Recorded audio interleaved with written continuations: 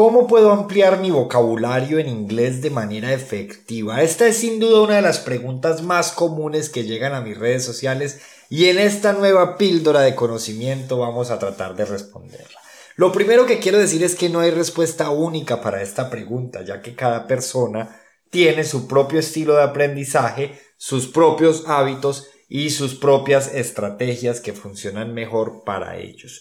Sin embargo, es importante o imprescindible leer en inglés con regularidad, ya sea periódicos, revistas, libros o cualquier otro tipo de material que les interese.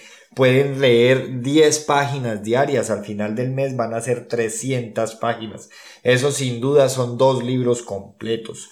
Otra cosa que debemos procurar es ver series, películas o documentales en inglés con subtítulos en inglés. Esto sin duda nos va a ayudar a escuchar y aprender nuevas palabras en contextos naturales, en contextos reales y de manera implícita también nos va a ayudar a mejorar nuestra pronunciación una vez que vamos a ir naturalizando los sonidos del idioma.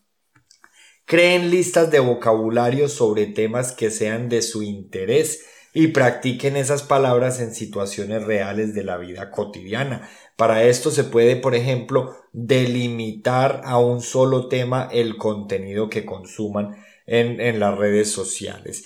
Y por último, para cerrar, usen aplicaciones y sitios web para aprender y practicar vocabulario. Tenemos Duolingo, tenemos Quizlet. Recuerden que la práctica hace al maestro. Ingresen a comunidades de inmersión digital y no se den por vencidos que lo están haciendo muy bien. Sigan practicando. Nos escuchamos en la próxima píldora de conocimiento.